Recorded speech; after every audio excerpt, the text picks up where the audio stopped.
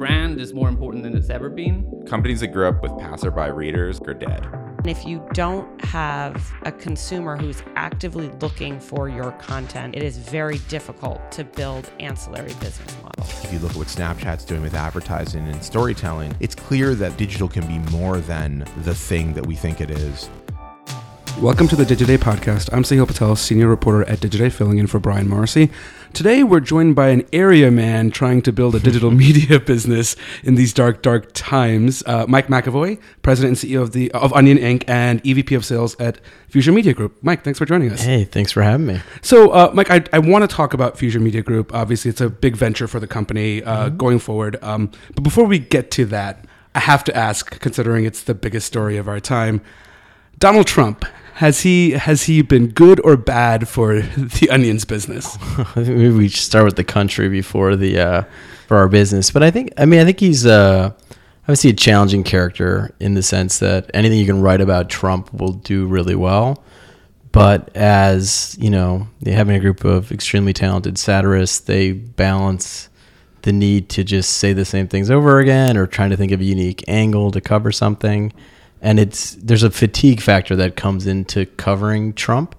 True of anybody. Yeah, just because he does so many crazy things that he is hyperbolic, and one of the tools of satire is hyperbole, and so you can't exaggerate on what Donald does. So you have to play with him in a different way than you would other presidents. So then, how would you say the Onion's sort of playing with him in that sort of environment? Yeah, I think sometimes they make him really mundane and kind of simple, and then other times it's pretty pointed in terms of what he's doing and commenting on that. And then it's also had a ton of fun with his cabinet, which I guess everyone in the world has, especially over the last month. Could you give me an example of sort of something you guys have done recently?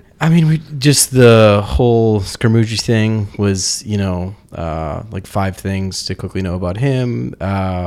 We've done a lot of quick real-time video on that, and then within this big Trump document leak, we had leaked emails from the Trump administration and would play with someone like Kellyanne Conway, where her only thing she cared about was getting on her Fox News appearance. Of course. And so it's just kind of like figuring out something within each character of how to satirize them, and that's something the Onion's done well for an extremely long period of time. And I think there's probably no better example of that than Diamond Joe, Joe Biden, who loved the coverage the Onion gave of him. Yep. So we kind of have taken that playbook, even though it existed before, and related into this presidency. So how has that impacted on sort of the audience and business side, right? We've done stories around the Trump bump, so to speak, at least during the latter stages of the election. Maybe it's coming down a little bit right now. For the Onion, has the audience been up because of Trump? What's that been like? Yeah, our audience continues to grow, and it grows with Trump coverage, but I think there's also people who want to escape from the Trump reality, and so they love the kind of, you referenced the area man stories. People love the, kind of the reporting on the mundane in a really important way. And I think that's kind of where the Onion is an escape for people. So it's really been a mix of coverage for us of what's been successful. And we've, the inauguration itself was the biggest traffic day we've ever had × 2, just because everyone wanted to come to the Onion and say, what's the Onion's take on, this not so predictable, a set of events. So, if you had to ballpark it, looking at the Onion editorially across the board, is there a percentage that okay, this is definitely going to go towards Trump and Trump-related stuff, but then we have all these other things that we're doing? Yeah, the roots of the Onion are always kind of going back into that newspaper edition feel of let's have some main national stories, some local stories, some sports, some entertainment. And so within, kind of issue selection, whether it's the evergreen issue that's every week or, fast track breaking news, there is a thing of doing too much Trump. And so I think everyone's mindful of that. And it's also a group of writers who do not want to say something that someone else has said. And so there's such a quest for a unique view and perspective. And that's what I don't know how much you know about the headline process, but the headline process is like going through 1,000 headlines, plus a week, to pick 40 or 50 that you're excited to write about. Right. So it's heavy filtration, and that goes on every day as well. And how is that translated to the business side, right? Onion Labs is obviously a big part of the company's business. We've also done stories around some advertisers who might be hesitant to be next to political content or news content today because of sort of the nature of what the actual news and the headlines are. So how has that, in any way, if it has, impacted Onion Labs? Yeah, I think for advertisers now, brand safety is more at the forefront than ever before. So I think for us, it's about making sure advertisers' content aligns with things that they want it to. And so within the Onion's coverage of anything, we have such a big range of topics outside of political coverage. But I also think you're seeing some advertisers who actually embrace comedy, and they realize that the audiences they're trying to reach, who are 18 to 34, actually don't mind a little edge in the content they read, and they actually respect brands more who show a little bit of affinity to brands that they love. Has there been any growth in terms of the number of advertisers you've been working with over the past year or a couple of years? Yeah, we continue to grow. I think the direct side of the business with Onion Labs, significantly. So that continues to increase year over year. And then now this year we're part of Fusion Media Group. And so as of September, I think, of last year, we kind of combined forces with the former Gawker assets of Gizmodo Media Group and have become one sales operation. And so that's been something I think that's helped us reach, kind of address some of the reach issues where the Onion is a 30 million unique site, which is, good size, but doesn't have the same reach as some of the competitors. Now we're bigger than our competitors. Right. So let's actually a perfect segue into Fusion Media Group. That's what I do. Yeah, that's great. You mentioned the former Gawker properties with the exclusion of Gawker, The Root, The Onion. What's the full size of FMG? What else exists within that portfolio? It's really those 6 Gawker sites, The Root, Fusion, which is now called Splinter. How do you feel about that title, by the way? I mean, have to ask.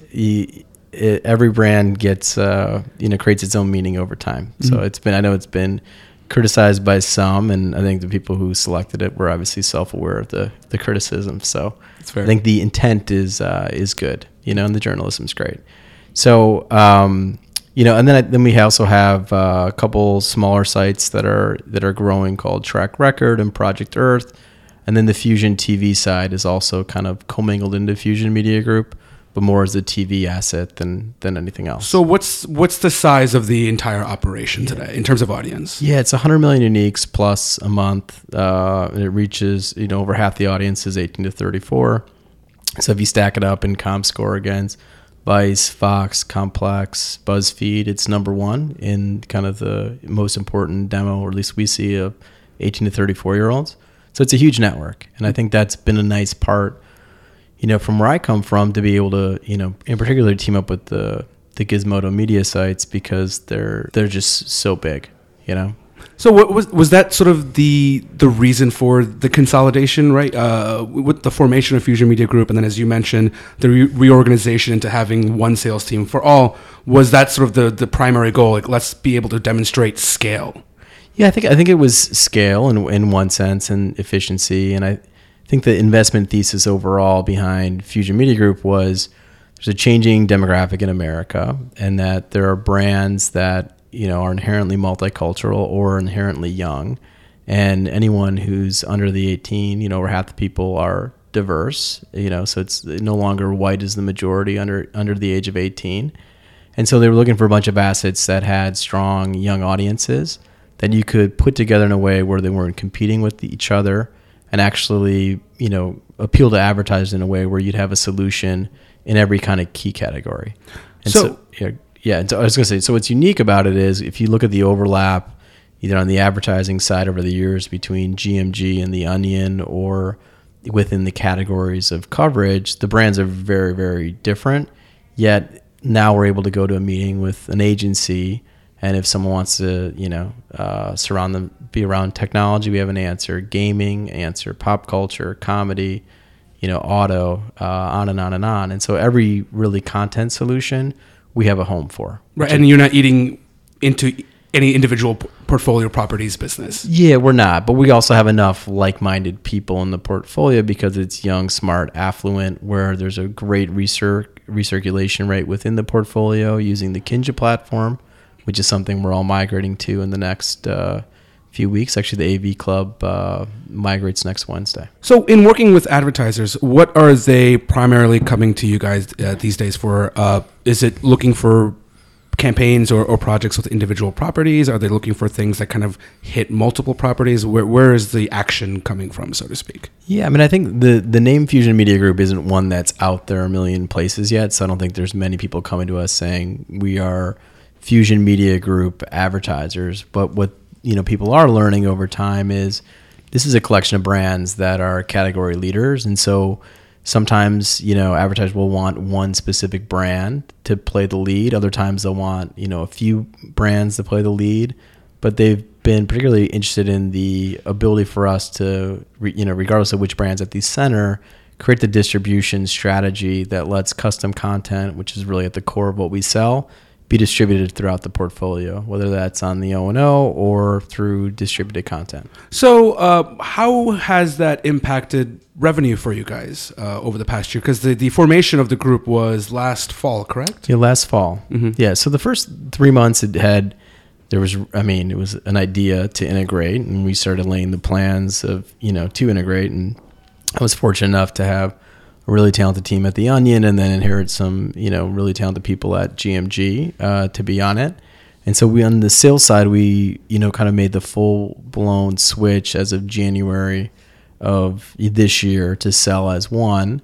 And so far, so good. I mean, I think it's helped us make sure that when reps go to a meeting, they can get an opportunity versus in any of our kind of prior lives before the integration, there'd be meetings where someone might want to stay away or maybe interested in a certain category, we wouldn't have a solution. Now, if we don't win a buy, it's because the stars didn't align with either the budget or the right idea in front of the right audience, meaning the media buyer. And that's really what it's down to. So it's a risk of execution instead of a risk associated with your content strategy. So since January, how much would you say revenue has grown? I guess halfway through the year now, right? Yeah, I mean, I think I know that there's certain things I can and can't say due to the fun Univision S1 process. So I won't. I can't comment on. I believe I can't comment on numbers, but it's been very strong, and we've been able to grow at a rate that we wouldn't have been able to do if we were siloed as our own. Well, with Fusion Media Group, that also includes the television source side, right? So are you seeing growth across both, or is there more growth on digital versus television? We'd love to get a sense of how they kind of exist. Yeah, I think the big thing on the television side is figuring out, primarily how do you get more carriage fees and expanded distribution. And so those are conversations that are constantly in the works, and the programming strategy for Fusion TV is being, has been revamped over the last probably 6 or 9 months. Includes now some of the a TV show from the AV Club that started in March. They're doing another show with Jalopnik starting in fall. Is it a big area of focus? Let's figure out ways we can bring stuff from the digital side onto the television network? Yeah, and more so, how do you take a brand and bring it to TV than take a digital asset and bring it to TV? So they're very different look and feel than what you would see from video content from any of the brands. But yeah, the part of the thesis was you have storytellers who are really talented, and if they're teamed up with the right video creatives and programmers, they can actually create really compelling TV. I definitely want to cover more on the video side a little bit later on, but going back to sort of the one of the driving factors behind the creation of FMG, sort of that scale question. I have to ask, does scale matter anymore? Because we had Raju Narasati on a few months ago, right? And he was talking about you can always show great numbers, right? 100 million, 300 million, 500 million. But at the end of the day, you have Facebook and Google that can say we've got billions. So for publishers, does that really matter anymore? Yeah, I think it's table stakes to qualify for a certain type of advertiser. I mean, truth is you'll never win the super scale game. And so you're really down to how are you competing for the last 15 cents after Google and Facebook for incremental value. So if you don't have scale, and I think you're a true mid-tier publisher, I think it's a very tough time. If you're a small publisher, you got to think of different business models to how you can finance your content. And so if you're big enough, then I think you can actually start selling on the other value and capabilities that you have. But if you don't have the reach to begin with, to a lot of advertisers, you won't be as efficient, as spending money on Google or Facebook. And so what's the other value you would say within the FMG portfolio? I think you talked a little bit earlier about just the audience itself, right? So what are you going to advertisers with saying like, yeah, we have the reach, but look at all these other things that we can promise? Yeah, I mean, the composition of our reach in terms of young, smart, affluent is insane. And then you couple that with people who are actually passionate about brands. Like they come to our sites because they love them. That's the one through line, I think, in the, within the brands, is that they're all brands people really care about. And if you can couple that with teaming up with creatives who know an audience and know how to create content for an audience on behalf of an advertiser, you can create ad content that's much more compelling than you would get from serving the assets of a creative, agency. And so the branded content play for us is super important. And that's not to say that creative agency content doesn't work through media assets, but when you can combine the media assets from a creative agency plus branded content in our own distribution channels, you have a pretty compelling formula for success. Well, you guys, for years, branded content was a huge part of the Onion's business. I think 2 years ago, there was that stat, like 80% of revenues were on the Onion Lab side.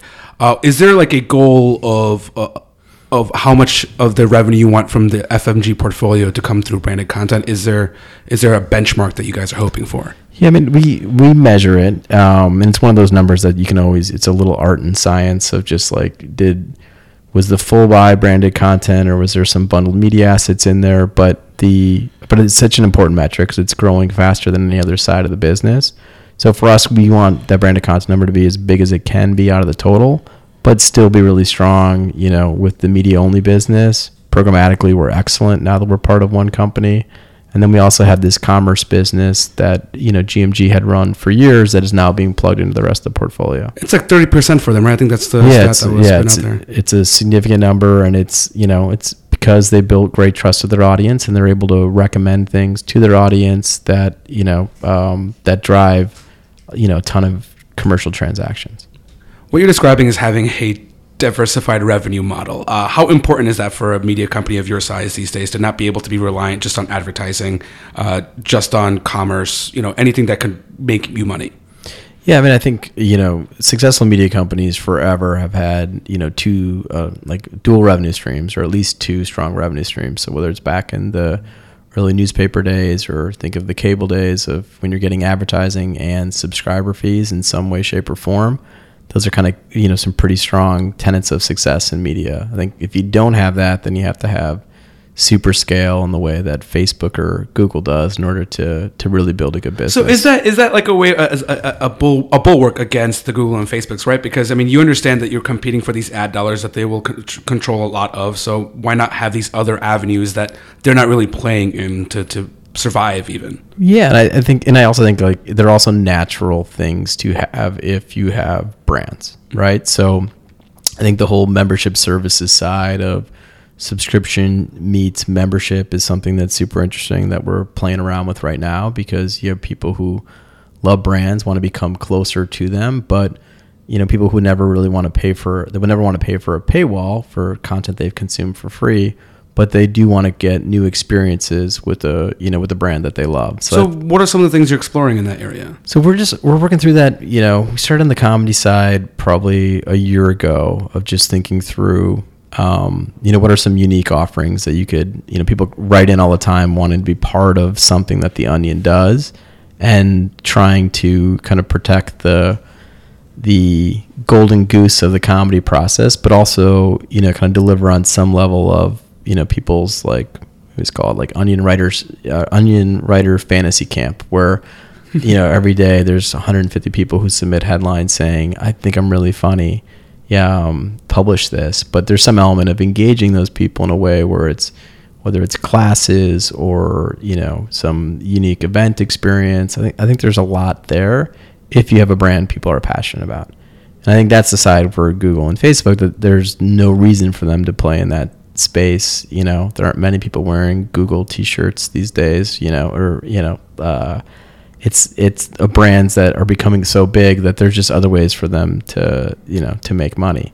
And so I think for publishers, you have to be thinking about what's another way to get content paid for besides advertising. And so while I think advertising is super important, I think there's a lot of money to be made there if you are quicker than the marketplace, which we have been. I also think it's a tough business to count on, as it's never reoccurring revenue that you're looking out 2 or 3 years, which is the beauty of the subscription business overall.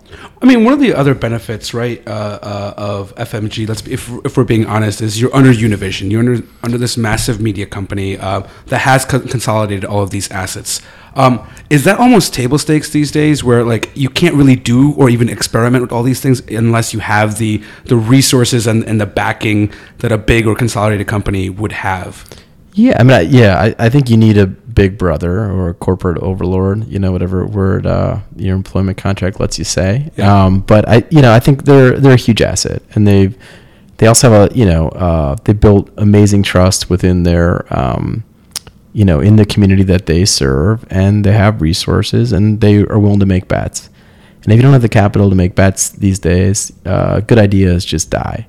And I don't know any media company that isn't aggressively investing in video. And if you're not backed by a big parent company, I don't know how you can do that, because video is never cheap, or it's so cheap that it's not. Or it hasn't been cheap for a long time until one big gorilla came along and decided to make it a little bit cheaper. Then it made it a little cheaper, right? So, but I think there's like a balance in terms of business model for video, which I think is also an interesting conversation of. So let's get into that, right? Because we are in a time of the great pivot to video. It's funny to me because we're hearing about ostensibly video companies pivoting more toward video, right? Fox Sports, MTV. Yeah. I'm like, well, what have you been doing all this time?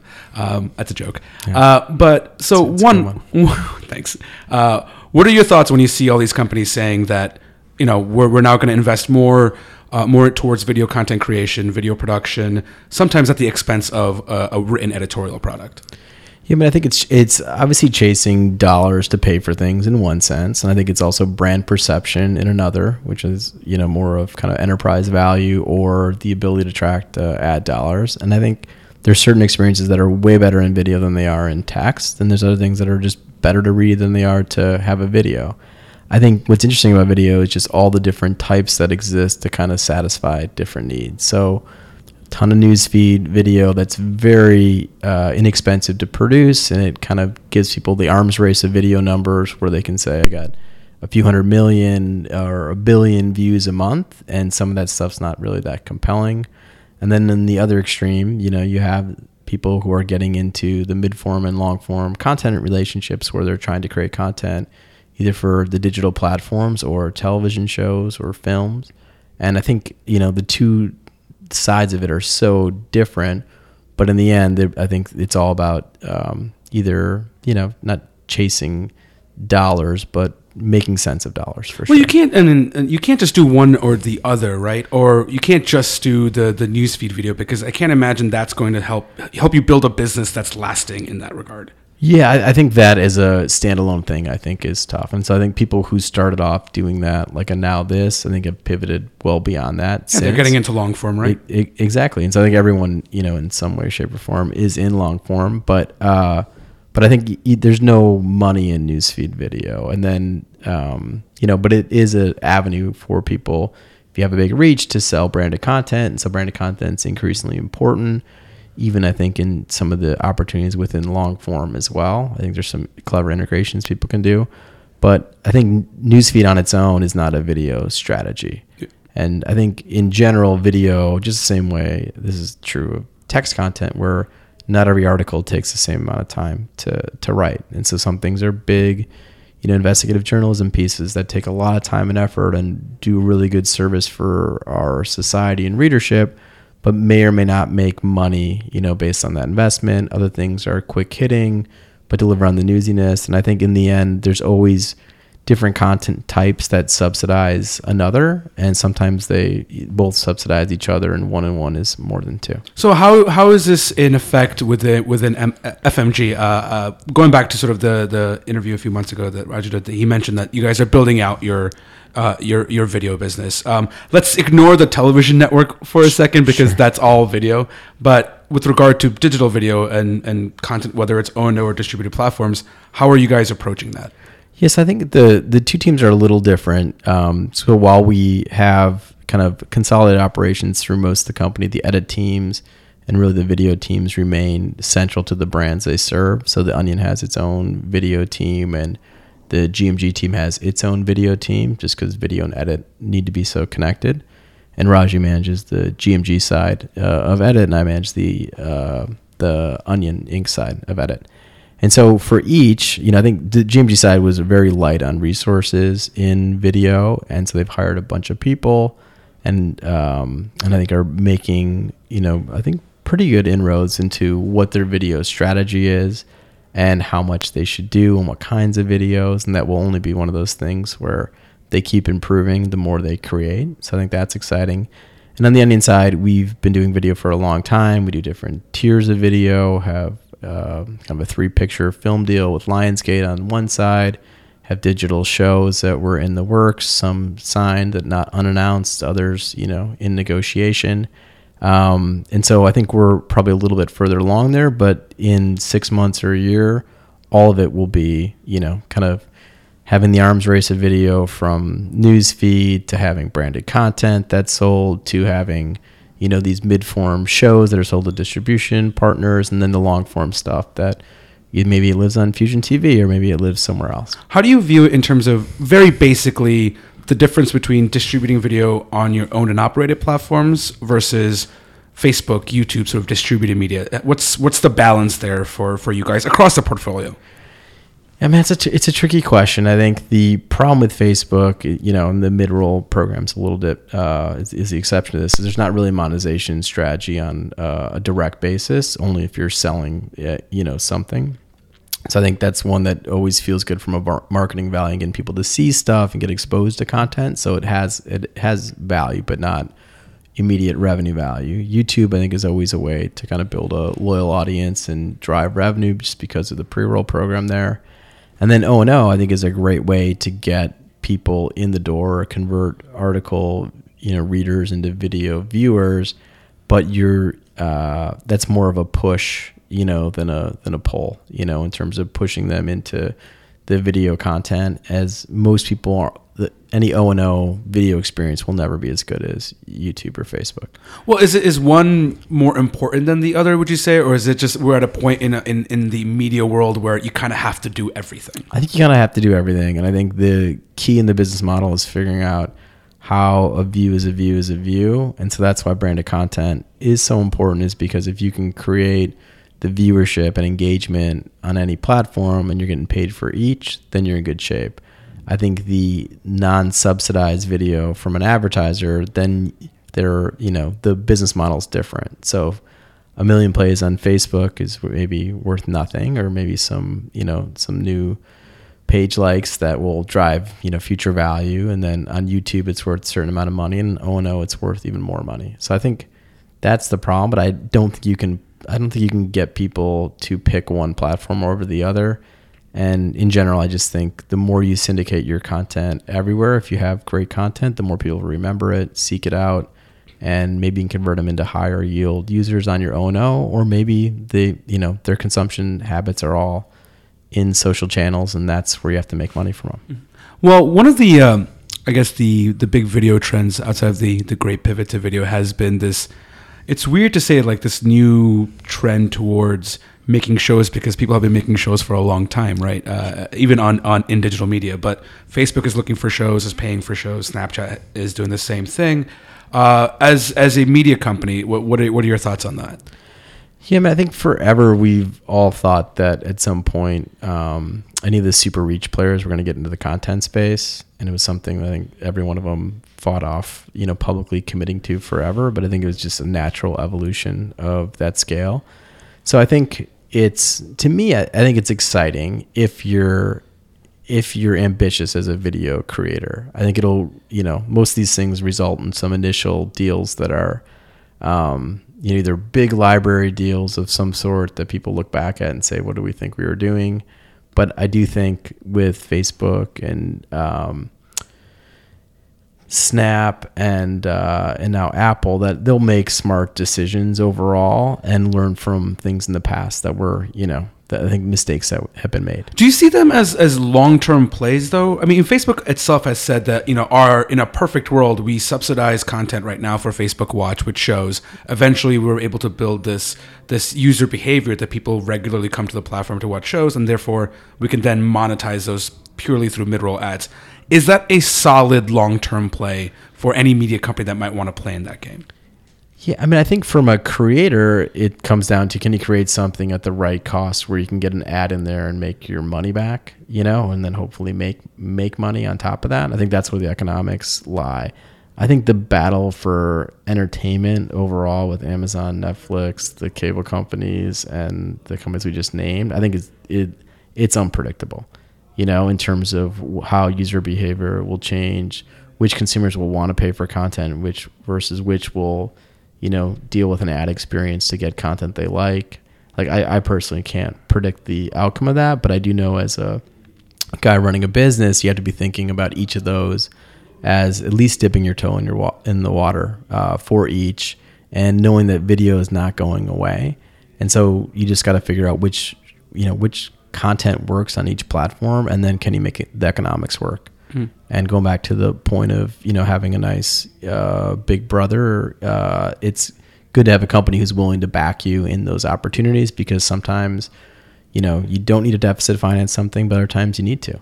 And is it fair to say that if you're serious about building a video business, you have to have some expectation that you're going to have to fund it upfront and just accept that there might be some losses along the way before you kind of build it into a profitable business? Yeah, I think it's definitely an investment business that takes time to get traction. And I think, there's pieces of it that you can offset, financing, whether you're selling a deal to a network or a studio, or, advertisers have always been great to our brands about underwriting big programs, because they know bringing something that's first to market is good for them, and it's also good for the publisher. So, but yeah, I think in general, video is not as easy as starting, a tech site and trying to write enough content to get your money back. It just takes more effort to, create video than it does to write an article. All right, Mike. Well, this was great. Thank you for joining us. Yeah, thanks for having me. And everyone, thanks for listening. We'll see you next week with a new episode.